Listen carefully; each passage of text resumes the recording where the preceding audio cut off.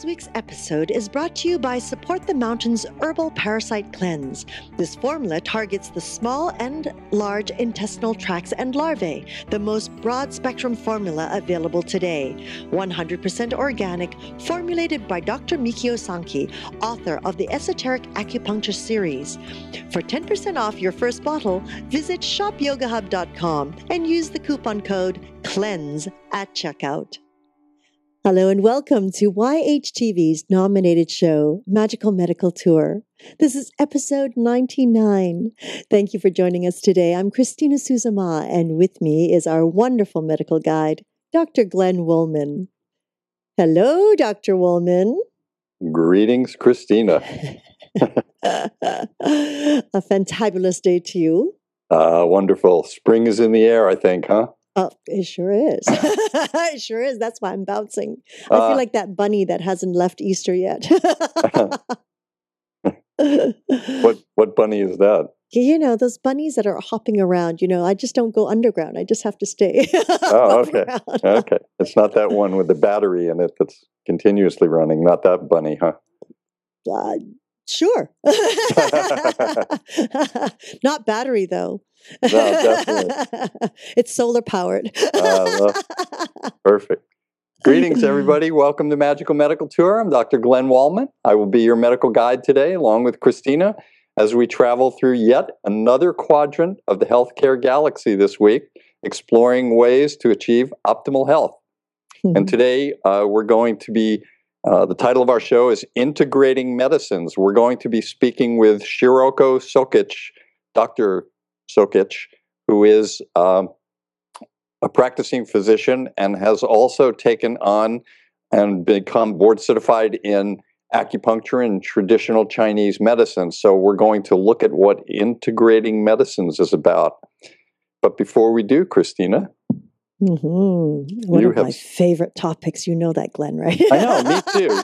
Well, I think with what we're doing here, we're helping to change the world. We want to let people know out there that a lot of physicians are taking on integrative practices and how they're working. And the more that we do these kind of shows and have this opportunity to speak with practicing physicians that are doing this and learning about them, it will bring the knowledge to people that are looking for specific types of doctors, and also for the doctors that watch the show and the other healers that watch the show to bring knowledge to them and make them more insightful into the whole process. Absolutely. Hopefully at one point, my goal at one point is to stop calling it alternative medicine, complementary medicine, integrative medicine, or what I call it combinatorial medicine.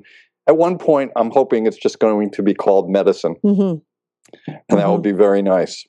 You want to tell people how to get in touch with us? Absolutely. Thank you. So anytime during this show, feel free to ask a question, make a comment. Simply scroll down on your screen and type it into the comment box. And of course, remember to click submit. Or if you're listening to it on your iPod or your wonderful device, all these devices these days, you can give us a call at 818-LETS-TALK. 818-LETS-TALK. And be sure to let me know who the guest is or who the comment or question is for. And we will be sure to get it to, our guest or Dr. Woolman. And also be sure to leave your contact information, please, so that we can relay the message back to you. Thank you, Glenn. You're welcome, Christina. I want to add to that. We always talk about that, and we love the comments and the questions. They're always good for us. But one of the other things that we can use this for that I would like to offer to people is if anybody is a practicing healer out there that feels like what they do is magical, so that it could be on Magical Medical Tour, we would love to know about these people. If you are one of these practicing healers, or if you go to a practicing healer that you think should be on the show, please let us know that. And also, if you've had, every once in a while, that we interview people that have had magical experiences. So it's not just the healers, sometimes it's the people being healed. So if you've gone through a magical experience with your group of healers, with some specific condition or injury that you would think that others could learn from, we'd like to have you use this form to get to us also. And that's all I have to say about that. Thank you. Thank you. I totally agree with you. So call us. We'd love to hear from you. Yes, definitely. So at this point, I would like to introduce Shiroko Sokic, Dr. Sokic, who practices, as I said, medicine and has taken on and received her boards as a diplomat in acupuncture. And we want to talk about the whole process and how her patients work with her, and she works with her patients and with other physicians. So without further ado, I'd like to introduce Shiroko Sokic. Greetings. Hi. Hello, Shiroko. Thank you so much for being on our show today. Thank you for having me. So the way I like to do this, Shiroko, is as the medical guide, I like to give an indication of where we might be going. And I just alluded to that for a few minutes. We first want to find out a little bit about you, things that got you interested in medicine, and then moving into combining and integrating your medical practice. And then we want to actually talk about what the practice is like, how it looks to you and how it looks to others, your peers and your patients. And then we want to possibly talk about some examples of how you treat specific things that are different than our normal Western colleagues. How's that sound to you? Awesome.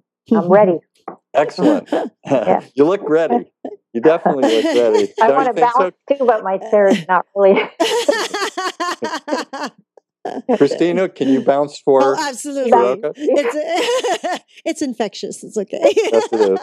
Do you have some other thing that you could do for us other than bouncing? What's that? Me, other than bouncing? Yes, since you can't bounce. I tend to wiggle my feet, but you can't see that right now. So I don't know how we'll know that unless we put a foot cam. Well, it can be entertaining for some people.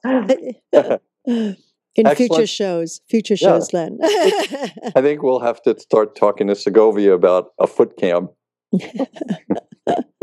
All right, so let's get to work here. First, we want to find out a little bit about you. We always like to find the heart and soul of our healers and practitioners.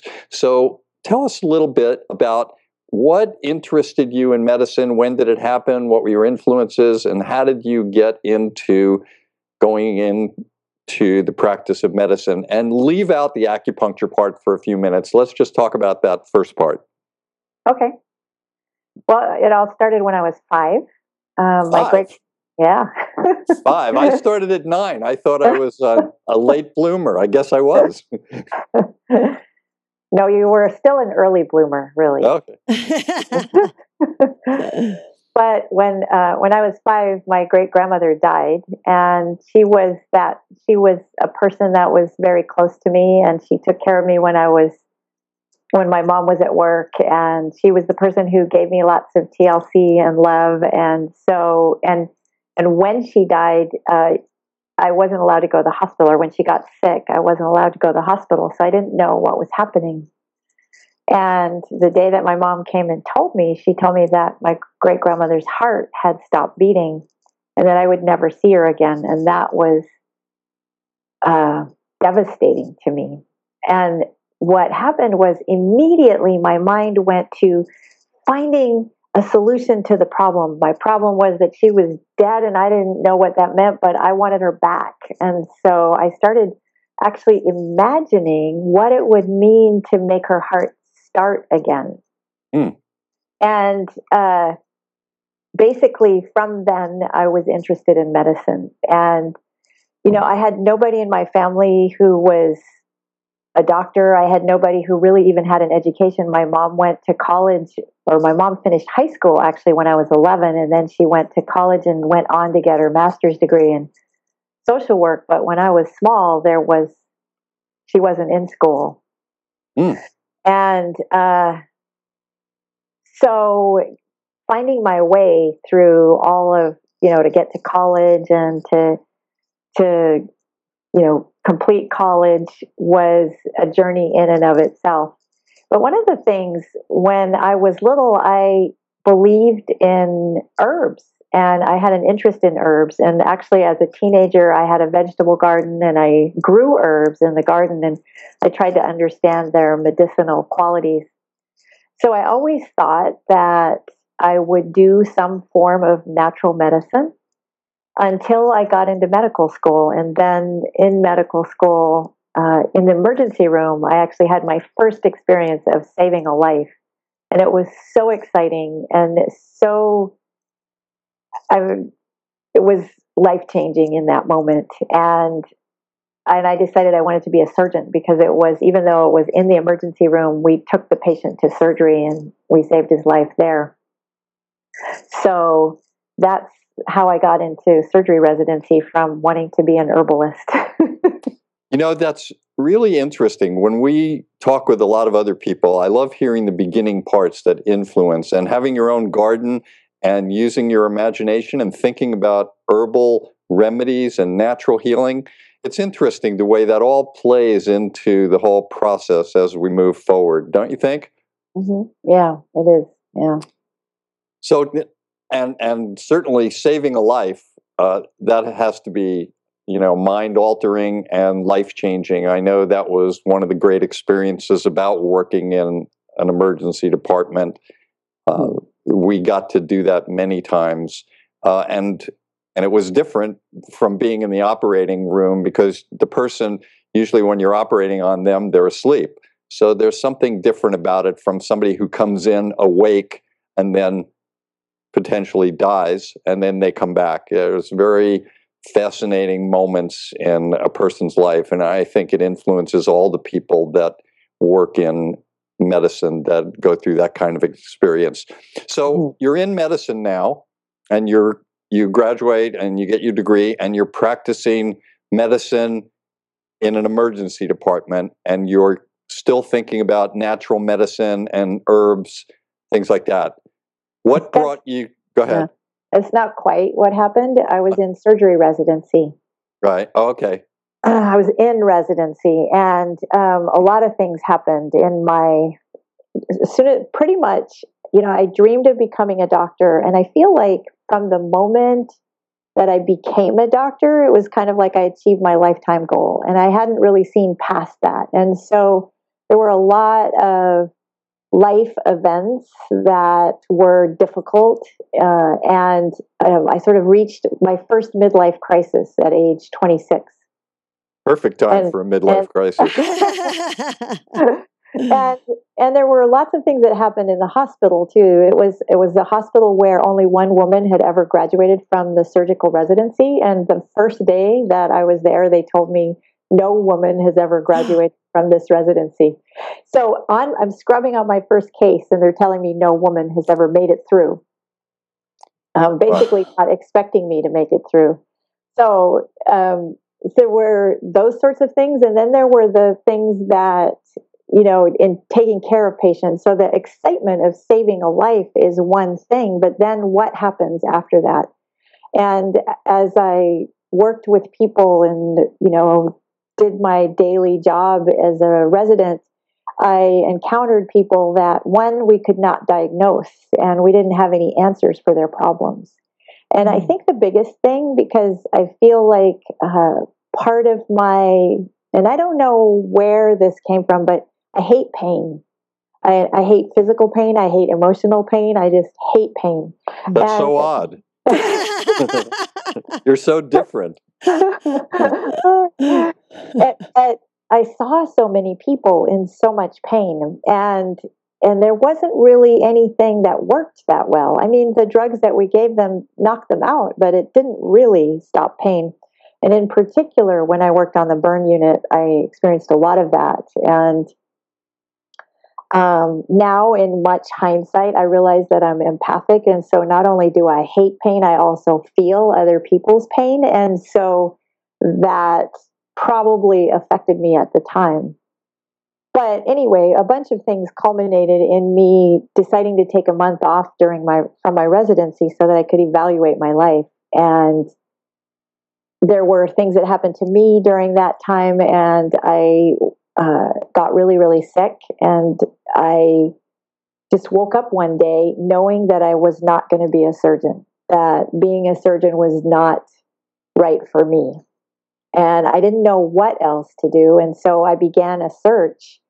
And, I was offered a position at the family practice residency at UCSF, but my ego wasn't quite ready to go there from where I was as a surgeon. And so I decided to do emergency medicine until I figured out what I wanted to do. And then literally, I got a book about Chinese medicine. Somebody told me about acupuncture. I'd never heard of it. And I read it. It was the Web That Has No Weaver. And I fell in love. I just fell in love. It was, for me, all of a sudden, I felt like I had the answers that I didn't know the answers to before. It felt like the mysteries of what was happening to the patients that I took care of, the problems that we were unable to solve. It was like the Chinese medicine was able to fill in the gaps because it had a flow and a rhythm that I hadn't learned as a physician. So then I decided to go to acupuncture school. There's so many things that are related here. When I first started in my specialty, before I went into emergency medicine, it wasn't even really a specialty then, and I decided to do a surgical residency also because I thought that would prepare me well. And my chief resident was a woman when I first started my practice. And then later on, when I got into a lot more integrative medicine, I met Ted Kupchak, who wrote that book. Oh, wow. Yeah, so that was quite an interesting experience also. So that's surprising to me that you had never heard of acupuncture before that. But be that as it may, you started to get interested in it, and it seemed to fit into a bigger picture of where you came from originally. Is that how that happened? I think so. When I was in surgery residency, I completely forgot about my roots of wanting to do natural medicine. And sometimes I thought about it a little bit and I thought, wow, I've come a long way from where I started, wanting to be an herbal healer sort of doctor. I mean, this was at a time when most doctors didn't do these things. And when I started learning about acupuncture, I thought, oh, okay, here I am. I'm coming back around to that part of myself.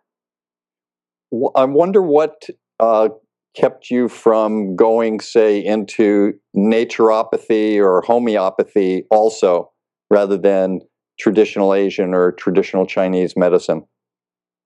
I got offered a position at the naturopathic school in Oregon. Mm-hmm. And when I was young, so another thing that happened to me when I was a teenager, I had irritable bowel syndrome. Mm-hmm. And the doctor tried to give me Librium. I was like 15, wow. And they tried to give me Librium, and that was their way of treating it. And not knowing anything, I knew that was crazy. And and my mom was always against medication, so she supported me in not taking that medication. And I started to feel like whatever was happening in medicine, even though I had no experience, I had already judged it as not being very effective because I had this problem with my digestion, and I had also had a knee problem, and they gave me the first Motrin, when Motrin first came out, and that only gave me a stomach ache. It didn't fix my knee. No. And so I had my own personal medical experiences that made me decide that something about how medicine was done didn't work, and I wanted to change something in the system. So I didn't want to go to naturopathic school because I wanted to change things from within. I've been in private practice for more than 20 years now, and I haven't really gotten involved in any of the politics of medicine. I don't know if I ever will. So my only changing of medicine has been from me practicing differently. Do you work in a hospital at all? Do you ever admit patients? No, not anymore. Okay. Now, because I was going to ask you, about both aspects. So you're practicing. It took. Tell me a little bit about your training for acupuncture first. What did you go through? Did you go through the traditional Asian medicine program, or did you go through a Western medicine program for acupuncture? I went through traditional Chinese medical school in Seattle. Mm-hmm. And every semester that I was in school, I was asking myself, what am I doing in school? I mean, I've been in school for I don't know how many years already. I'd been in school for 23 years by then, and then I'm going to school again for another 3-year round. But every semester I would do this little self-examination where I go, what am I doing? Why am I studying? And then something would happen either in the emergency room, because by then I was working in the emergency room, and something would happen to one of my patients, or it would happen in my own body where I would feel something that showed me that I would need to continue studying. So it was kind of like life was kind of gently prodding me, keep going, keep going, keep going. So I did actually finish the whole 3 years of school. Mm-hmm. Yeah. So it's very interesting for me. We have so many parts in common that I love hearing this and the way you were influenced. When you were starting to break out into Eastern medicine, I'm sure you had to work with other colleagues. What was your process in working with other colleagues? I'm talking about in the Western world first. How did they feel about what you were doing? Were you able to influence them in any way, or were they trying to talk you out of it? Anything like that? Well, my friends asked me if it was like voodoo. And if you what? I'm sorry, I didn't understand. If it was like voodoo, and could you stick a needle in someone else and have them feel better? So that was their overall attitude toward it. Oh, okay. And that could be tough as an empath if you're feeling someone's pain while you're putting a needle in them. Yeah.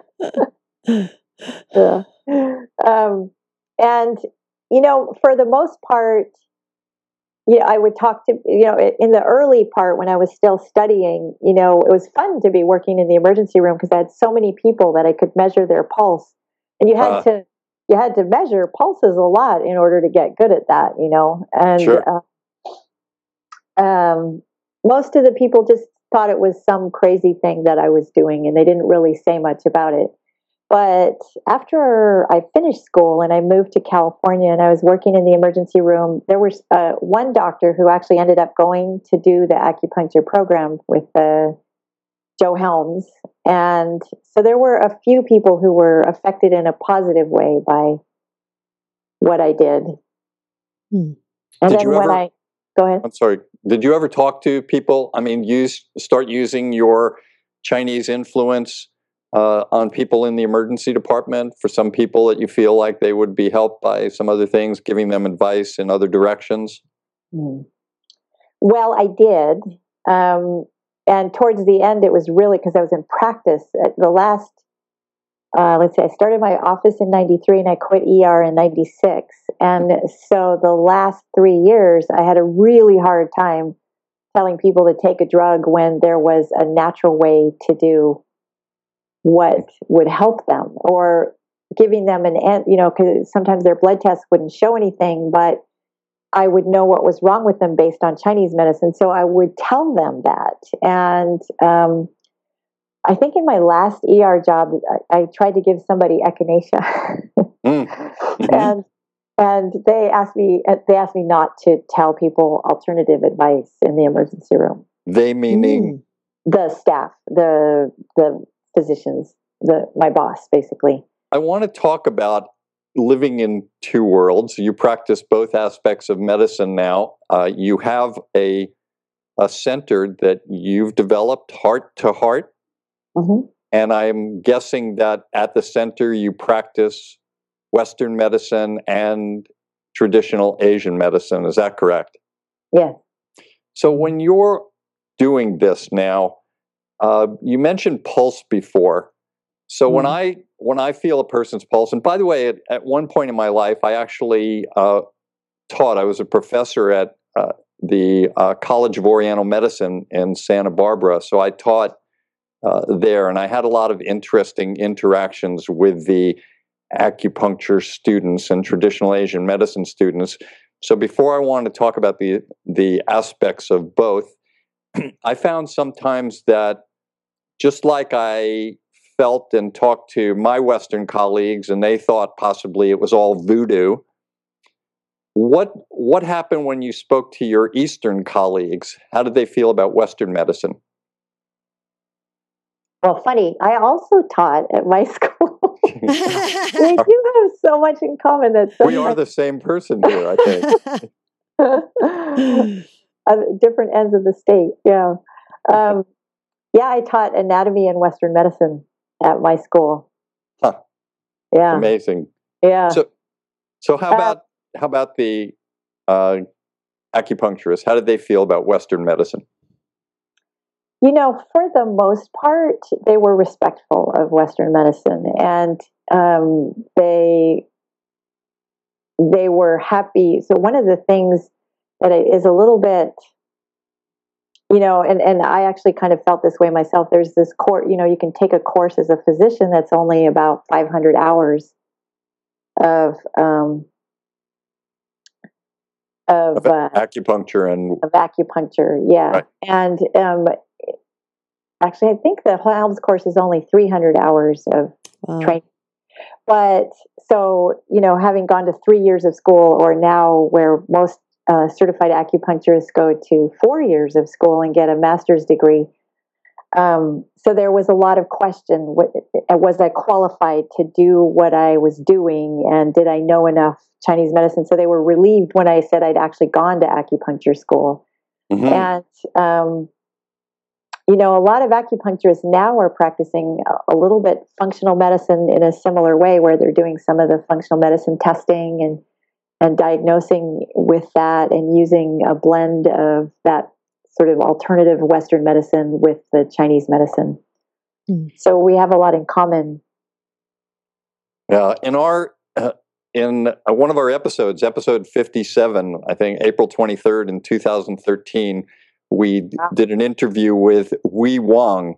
He's an integrative internist. He practices internal medicine, and he also practices traditional Asian medicine. And he does a real combination of both, where he does a lot of the typical Western testing, but he also does a lot of Eastern testing. And then his treatments are also balanced and varied. So I recommend people maybe wanting to go back and listen to that episode after this one. So now you're starting your practice and you're taking care of people. You have your MD degree and you're a diplomat of acupuncture. When you see somebody and they come in with a complaint, the first part, are you looking for things from a Western point of view or an Eastern point of view? Or are you doing both at the same time? Well, usually they come in with a Western diagnosis or a set of symptoms that has not been able to be diagnosed in Western medicine. Mm-hmm. And really, this is where I love Chinese medicine so much, because the answers is, you know, Western medicine to me is like these big blocks of knowledge where, you know, each organ and each specialty has blocks of understanding and knowledge. But I don't know that science has caught up with everything that we can know about the human body. And what's so cool about Chinese medicine is that it's about energy and a flow. And there's this whole body of knowledge and thousands of years of experience that can explain what's happening to somebody. So when I first talk to somebody, I use the Chinese medicine as the foundation for how I look at them. And then and when I examine them and ask them questions, that of course they tell me all that they've already learned from Western medicine, but it's the Chinese medicine questions that help me understand them better. Give me an example of something like that. Well, in an initial visit, I ask them, you know, all of what they want to tell me. So they'll explain their history. They'll tell me what's going on with their body. And sometimes it's funny, you know, a lot of people come in and they'll tell me the main thing that they're concerned about, but not that they have hypertension or high cholesterol or diabetes. I figured that out by looking at their list of medications. Right. Right. And so we'll have a conversation about what is happening to their bodies, and then I'll do the traditional, what's their past medical history, what's their family history, what medications do they take, and I always ask people to bring their supplements, because there's a couple things. One is I look at what quality of supplements they take and what they're taking, because sometimes they'll be taking stuff from Costco and it'll have all this long list of chemicals that have been added to their supplements. And, if you're trying to get healthy, you don't really want to be taking extra chemicals, even in your vitamins. So, and then I'll go through the Chinese medical history, which is diet, exercise, how they sleep, how they feel in their body, what makes them stressed. I do a whole long intake. And the exam is both Chinese and Western medicine. And then I give them feedback about what I see. And the way I look at everything is first Chinese medicine. So feeling their pulse and looking at their tongue gives me the foundation of what I feel is going on with them. Let's say somebody who has chronic digestive or chronic abdominal pain, like GERD symptoms, heartburn and things like that. But let's say that it's their liver that I feel out of balance. From a Chinese point, you mean? From a Chinese point of view. So then that will guide how I use Western medicine. So what I find in their pulse will guide what I do with them from the Western perspective. If I found that it was their spleen pulse, which is their digestion, that was out of balance, then I would do specific tests to figure out, did they have food allergies? Do they have an infection in their digestive tract? What is the problem that's causing this imbalance? If it was their liver that was out of balance, then I would look for tests that would help me understand why their liver was doing that. So I use Western medicine as an adjunct to Chinese medicine to help me understand what's happening. And then I guide my treatment accordingly. And we want to talk about treatments, but I want to stay still in the diagnosis. Of course, for people that watch our show, they know a lot about pulses, but in Western medicine, we look at a pulse and we're measuring the rate and the rhythm, and we're measuring the strength and the force of the pulse. In Chinese medicine, what do you have? 20-something pulses and descriptions like a slippery pulse and things like that give you a lot more information from a different point of view. When you're taking the pulse, do you take both ways? Well, the Western pulse really is only how fast it is, which you can get in 10 seconds. So, right. Or you can get it from your blood pressure machine now. Right, that's true. I was in the emergency room as a patient about 7 years ago in Dallas, and they didn't even touch me.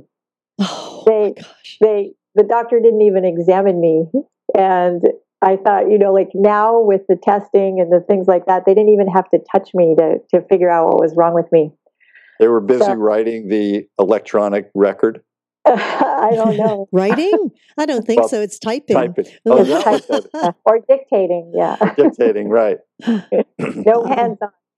So actually, one of the wonderful things about learning acupuncture was really learning how to touch a person and to feel what was going on with them, and feeling the pulse is such an important part. And I think probably even if I'm 100 years old and I've been doing this for 50 years, I won't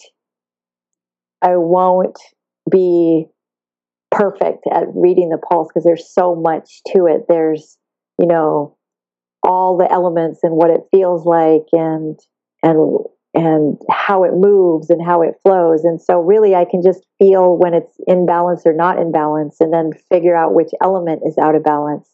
And then based on all of the information that I've gathered, I figure out what I need to do, This brings up a question for me. You alluded to the blood pressure machine. We can hook people up now. We can tell about their pulse and pulse oximetry and their blood pressure and a number of other vital signs. Do you foresee in some future where they will be able to hook someone up and be able to measure a pulse through a Chinese viewpoint and look at all of the aspects that you were speaking of? Maybe that's already happening. Do you know about the German energetics and some of the machinery that they've created?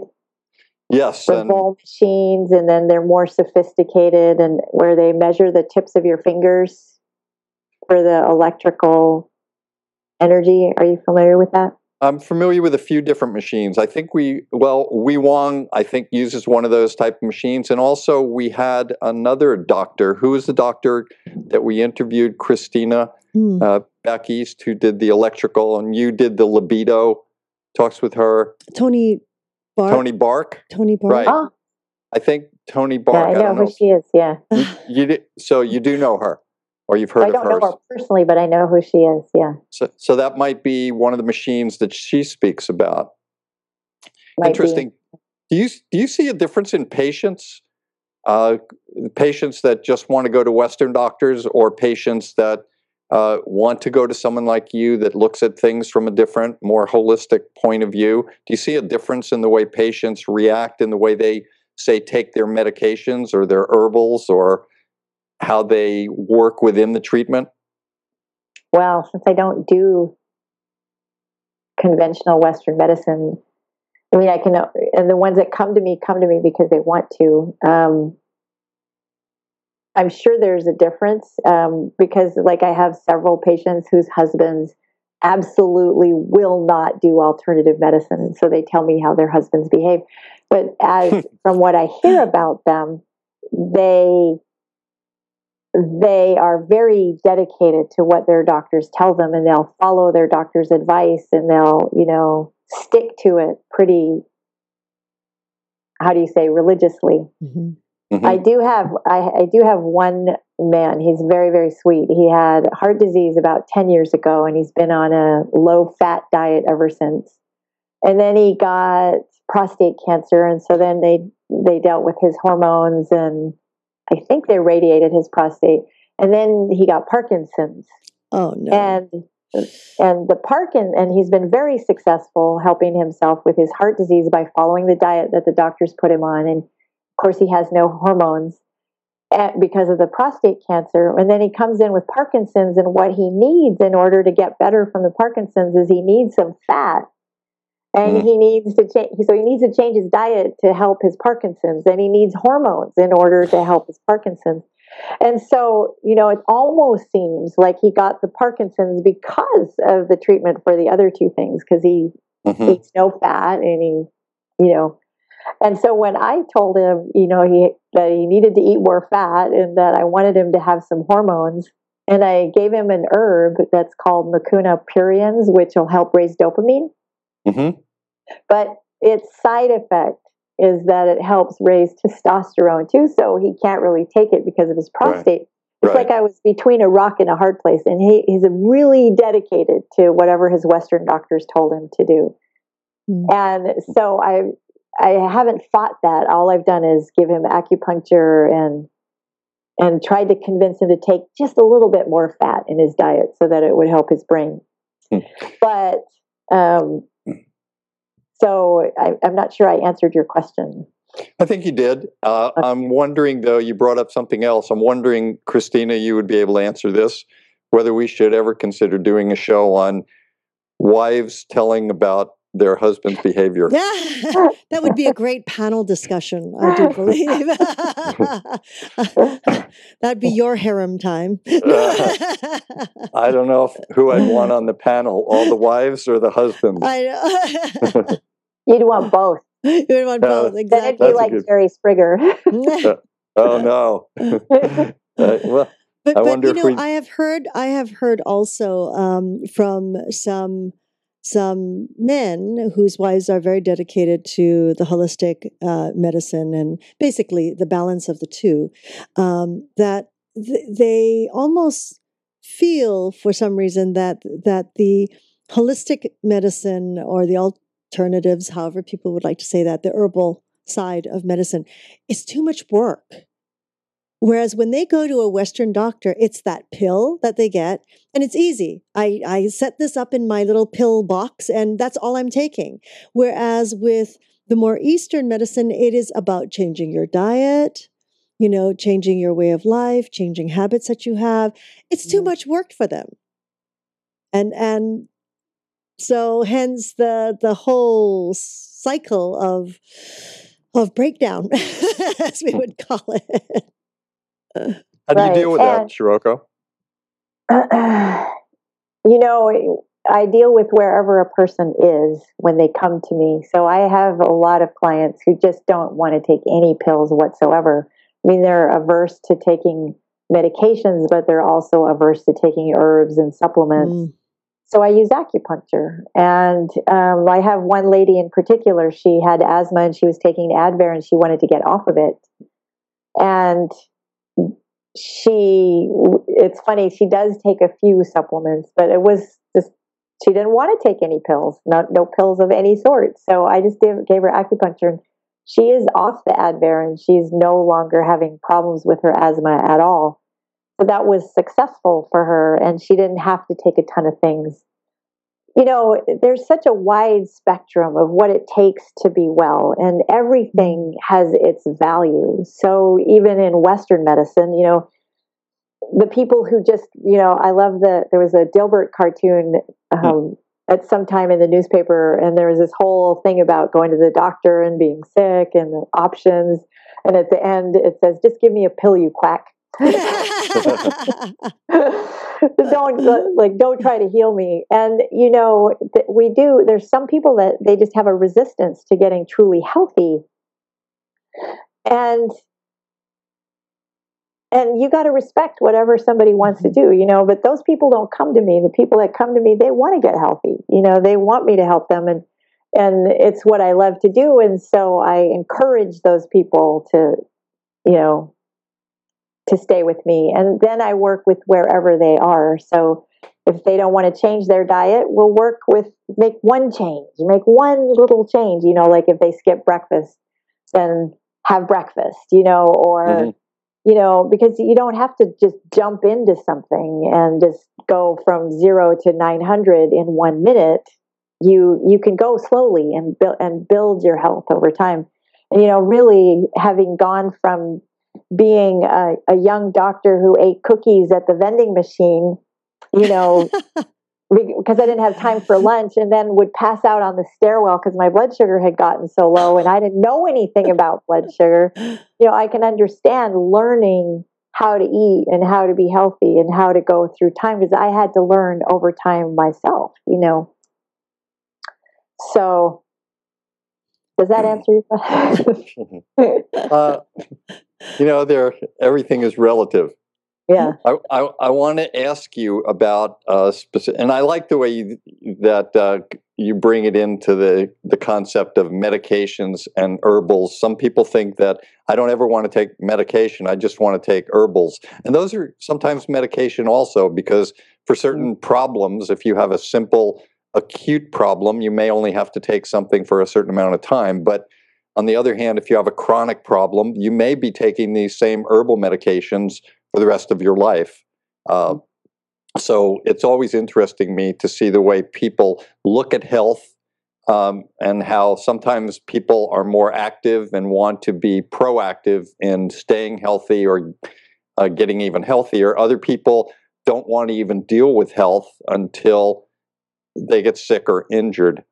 And so that's always been a fascinating part to me, and to see the people that go more for holistic points of view that are, as Christina brought up, willing to participate.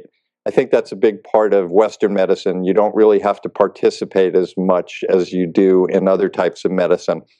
I do want to ask you, when we talk about Western medicine and science and the doctors that practice it, it's all, a lot of it has to do with the studies that we do. We want to, for the safety of our patients, we want to make sure that this drug has gone through drug testing. And so then there's all sorts of different types of tests, double-blind, placebo-controlled, prospective meta-analysis with random crossovers, and a number of things that give us a lot of information. I'm wondering if within acupuncture and traditional Asian medicine, there are any tests like that being done? And do you know of any tests that are now being done where they're combining medicines, Western medicine, say, with certain diseases, say heart disease? And are there tests being done with it, with acupuncture and traditional Asian medicine and Western medicine? Long question. Hope for a good answer.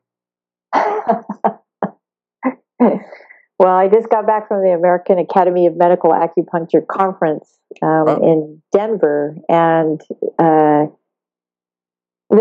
was really, I loved the balance that was addressed, because there was science and there was spiritual, and the theme was body, mind, and spirit. So there was a little bit of everything.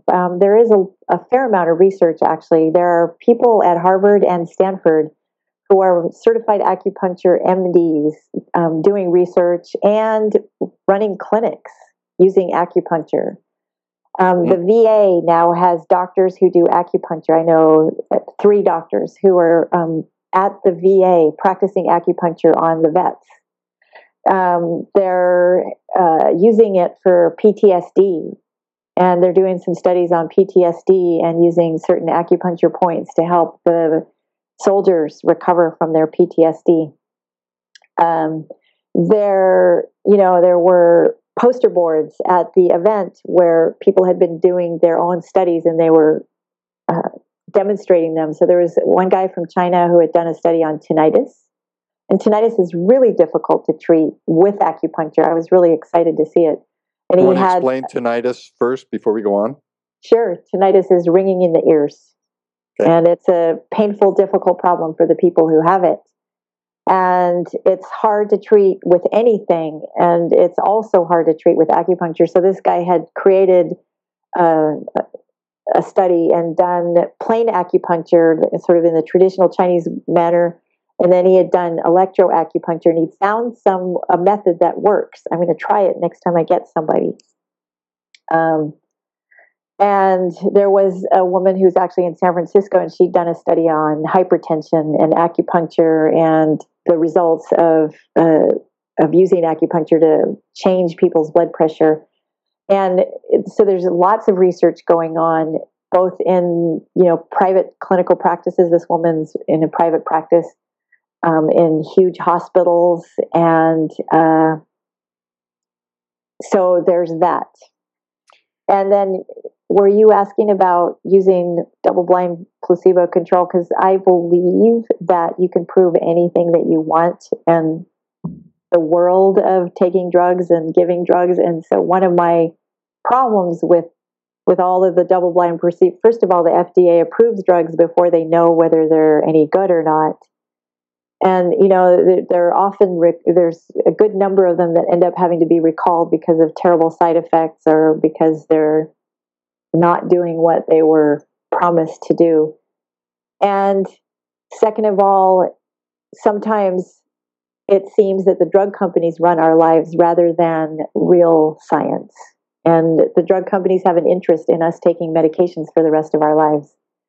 So I want to caveat the whole double-blind thing by saying that. All right. Well, that would be an interesting topic to talk about. Get the FDA on one of our programs and have a debate with them about whether or not. I know be the next 60 minutes. Are we ready for that, Christina? Let's go for it.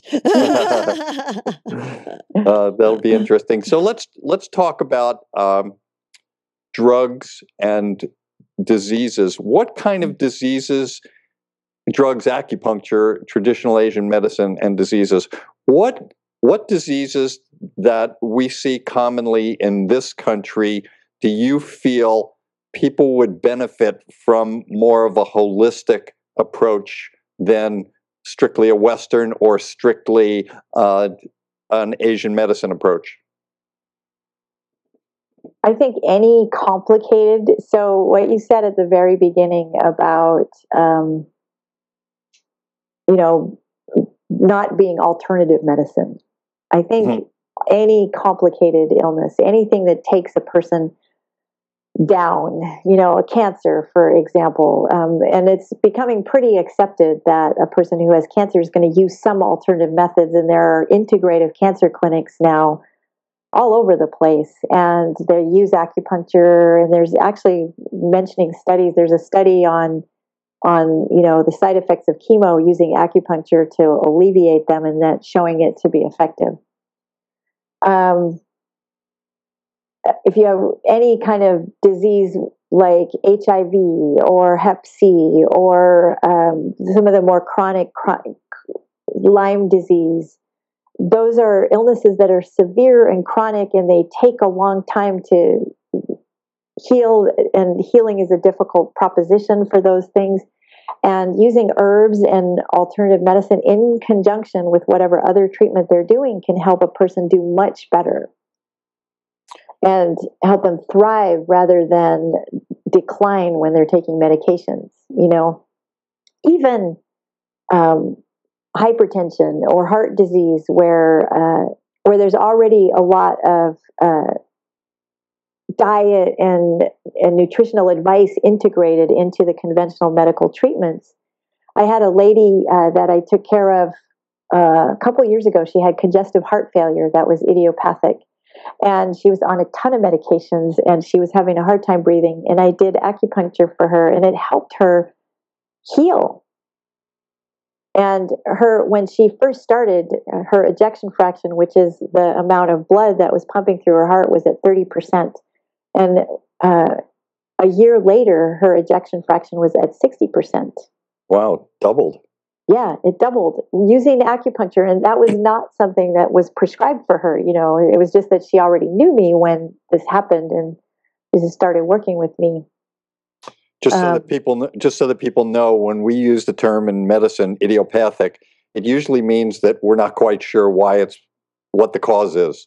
Right. Yeah. It just happens without us knowing the cause, and that goes back to we still have a lot more, as you said, to learn about the science of things, so that we no longer call things idiopathic at some point, and we have reasons for them.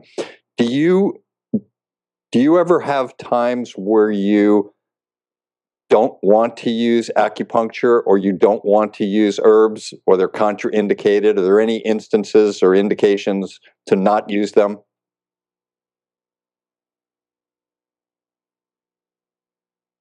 Well, I don't use acupuncture during the first trimester of pregnancy, except to help with nausea. And you just avoid specific acupuncture points that would affect the uterus and uterine contractions and things like that. Right. Yeah. Okay. Of course, if somebody's afraid of needles, then I'm not going to use acupuncture. Right. Right. And there are a lot of times that I don't necessarily want to give somebody herbs. Like, let's say I have somebody who comes in and they are taking 10 medications. I'm not going to give them herbs on top of that, because I just, it's like there's so many possible side effects already ongoing, and they're taking one medication and then another medication to alleviate those side effects and all of that stuff. And if I can help them get off of medication, then I might do that, but I'm not going to add in something else. I see. to what I mean? Yes. I feel like it's contraindicated to take herbs on top of a bunch of medications. Go ahead. No, go ahead. And I'm trying to think, and with chemo, some of my patients that are having chemo, their doctors will tell them, don't take vitamins, don't take supplements, da, da, da, da, da. And I want to respect whoever they're working with. So again, in those instances, I will only give them herbs that are specifically been proven not to counteract chemotherapy. Like maitake mushrooms seem to augment chemotherapy. Melatonin seems to augment chemotherapy. And so there are certain things like that. And I'll respect whatever else their doctors tell them, even though there's not really a lot of scientific evidence to show that helping the immune system hurts chemo. Right. In fact, there's papers on both ends. You can look at the antioxidant part of medications, and a lot of the chemo people came out and said antioxidants are not good, but then another number came out that said they don't hurt, and another number came out that said they're actually fine. And I'm very happy, especially being a medical guide, where I work with a lot of cancer patients, knowing that there are these cancer treatment centers that are now looking at combining things. I know that some of my clients, while they're getting their chemotherapy, they also might be getting doses of certain types of herbs and vitamins, along with everything else.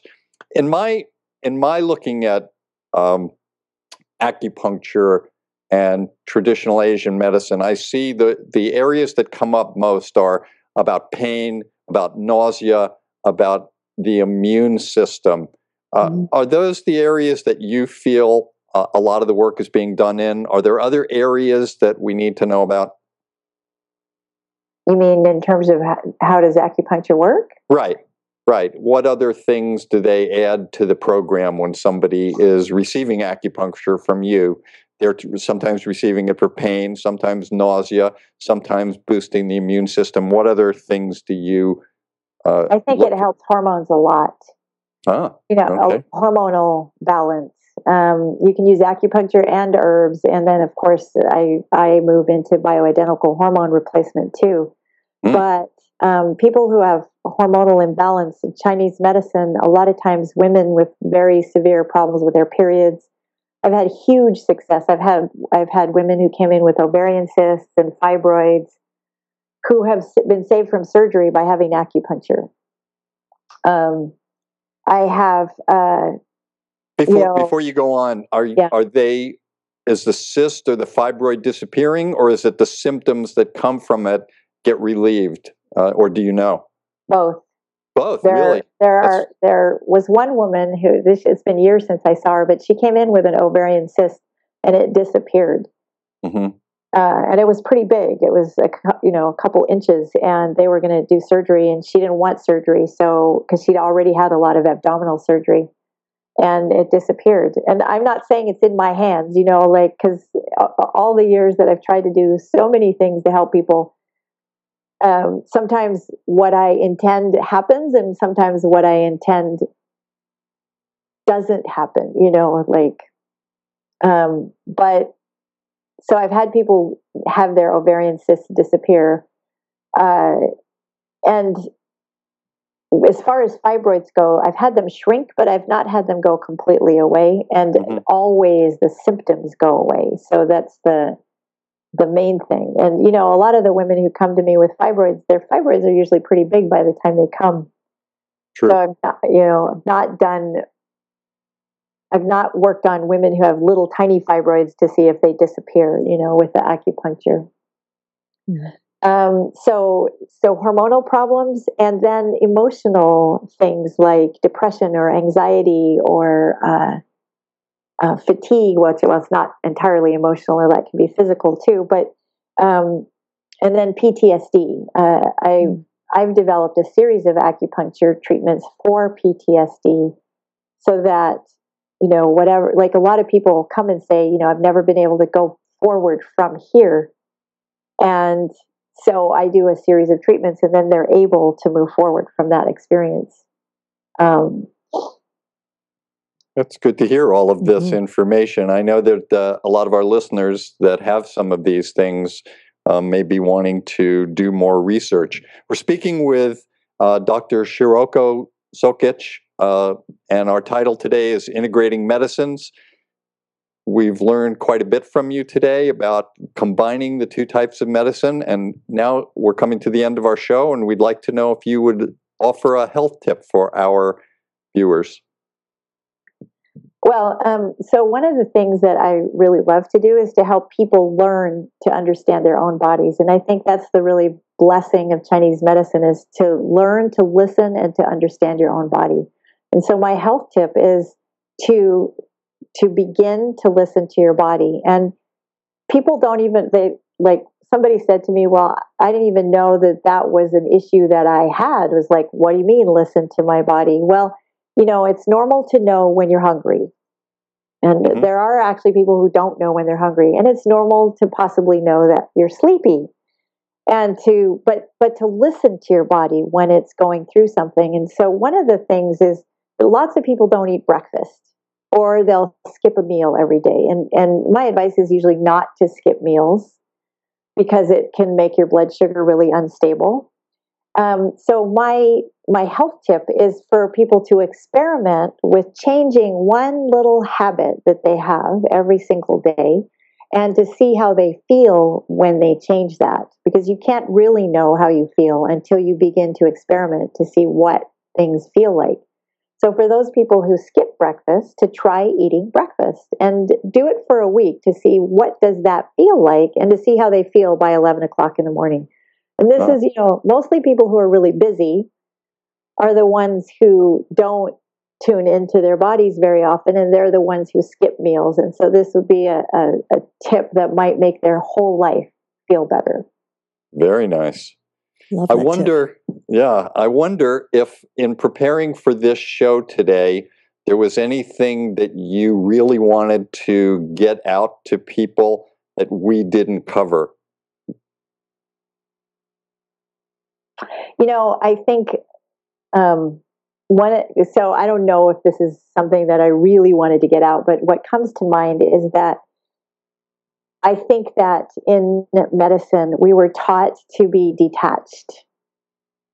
And I remember on the very first day that we were told, don't get involved with your patients. Don't get invested. And I remember being a surgery resident, and I remember this woman who was given a terrible diagnosis. When she came in expecting to have a very simple problem. She came in expecting to have a cyst on her pancreas, out to be pancreatic cancer. And the doctor came in and told her she had a 10-minute surgery instead of a 2-hour surgery. And so she woke up quickly, and when he walked in to tell her, he was cold. Basically, he gave her a death sentence in one moment. And he cared a lot. I knew that because he was but he didn't show her how much he cared. And not that he had to break down in tears, but that he had to sit with her and help her come to grips with this diagnosis. And it was one of the turning points in my surgery career where I was like, whoa, we've got to be able to do something different. I call my business to heart because I commit to my patients' healing. And I think that all of medicine would, if we were allowed to really express our caring and to commit and to invest in each and every one of our clients. So that's, I think, my message. That's a beautiful message. I'm very grateful to our special guest, Dr. Shiroko Sokich, for sharing her wisdom and expertise and her journey with us today. A lot of very interesting things that we learned. I'd also like to thank my healers and my teachers for allowing me on my journey to be where I am today. Thank you to Yoga Hub and Christina and Segovia for putting on this wonderful platform for education for all the people. And for all of our viewers, I look forward to another week on Magical Medical Tour, where we will explore another quadrant of the healthcare galaxy. But until that time, thank you very much, Shiroko. And to everyone else, I wish you all optimal health. Thank you so much, Shiroko, for honoring us here on Magical Medical Tour. It's been a blast. I've been bouncing. And of course, you, Dr. Glenn Woolman, for another great show. Segovia Smith and the Yoga Hub team for making this all possible. And of course, to each and every one of you for joining us in this new platform of education and information. We're always grateful for your continuous support, and we look forward to hearing your feedback on how we can serve you better. You can connect with Dr. Glenn Woolman by following him on his website at glennwoolman.com, where I encourage you to learn about his Metaphor Square Breath to help you through the day and your journey. And you can also connect with our special guest, Shiroko Sokich, at hthmc.com, hthmc.com. And that stands for Heart to Heart Medical Center. And again, we are grateful for your feedback and suggestions and comments. Please give us a call at 818-LETS-TALK. 818-LETS-TALK. Until next time, namaste.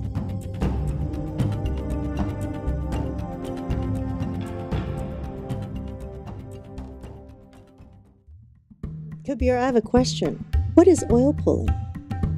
Oh, well, you after cleansing the tongue, then gargle with a little salt water, and then take about a tablespoon of traditionally sesame oil. If you have a infection, a tooth infection, or some type of infection, maybe in the mouth, you could use coconut oil, which has more antiviral, antibacterial qualities. But generally, a sesame oil is what's used.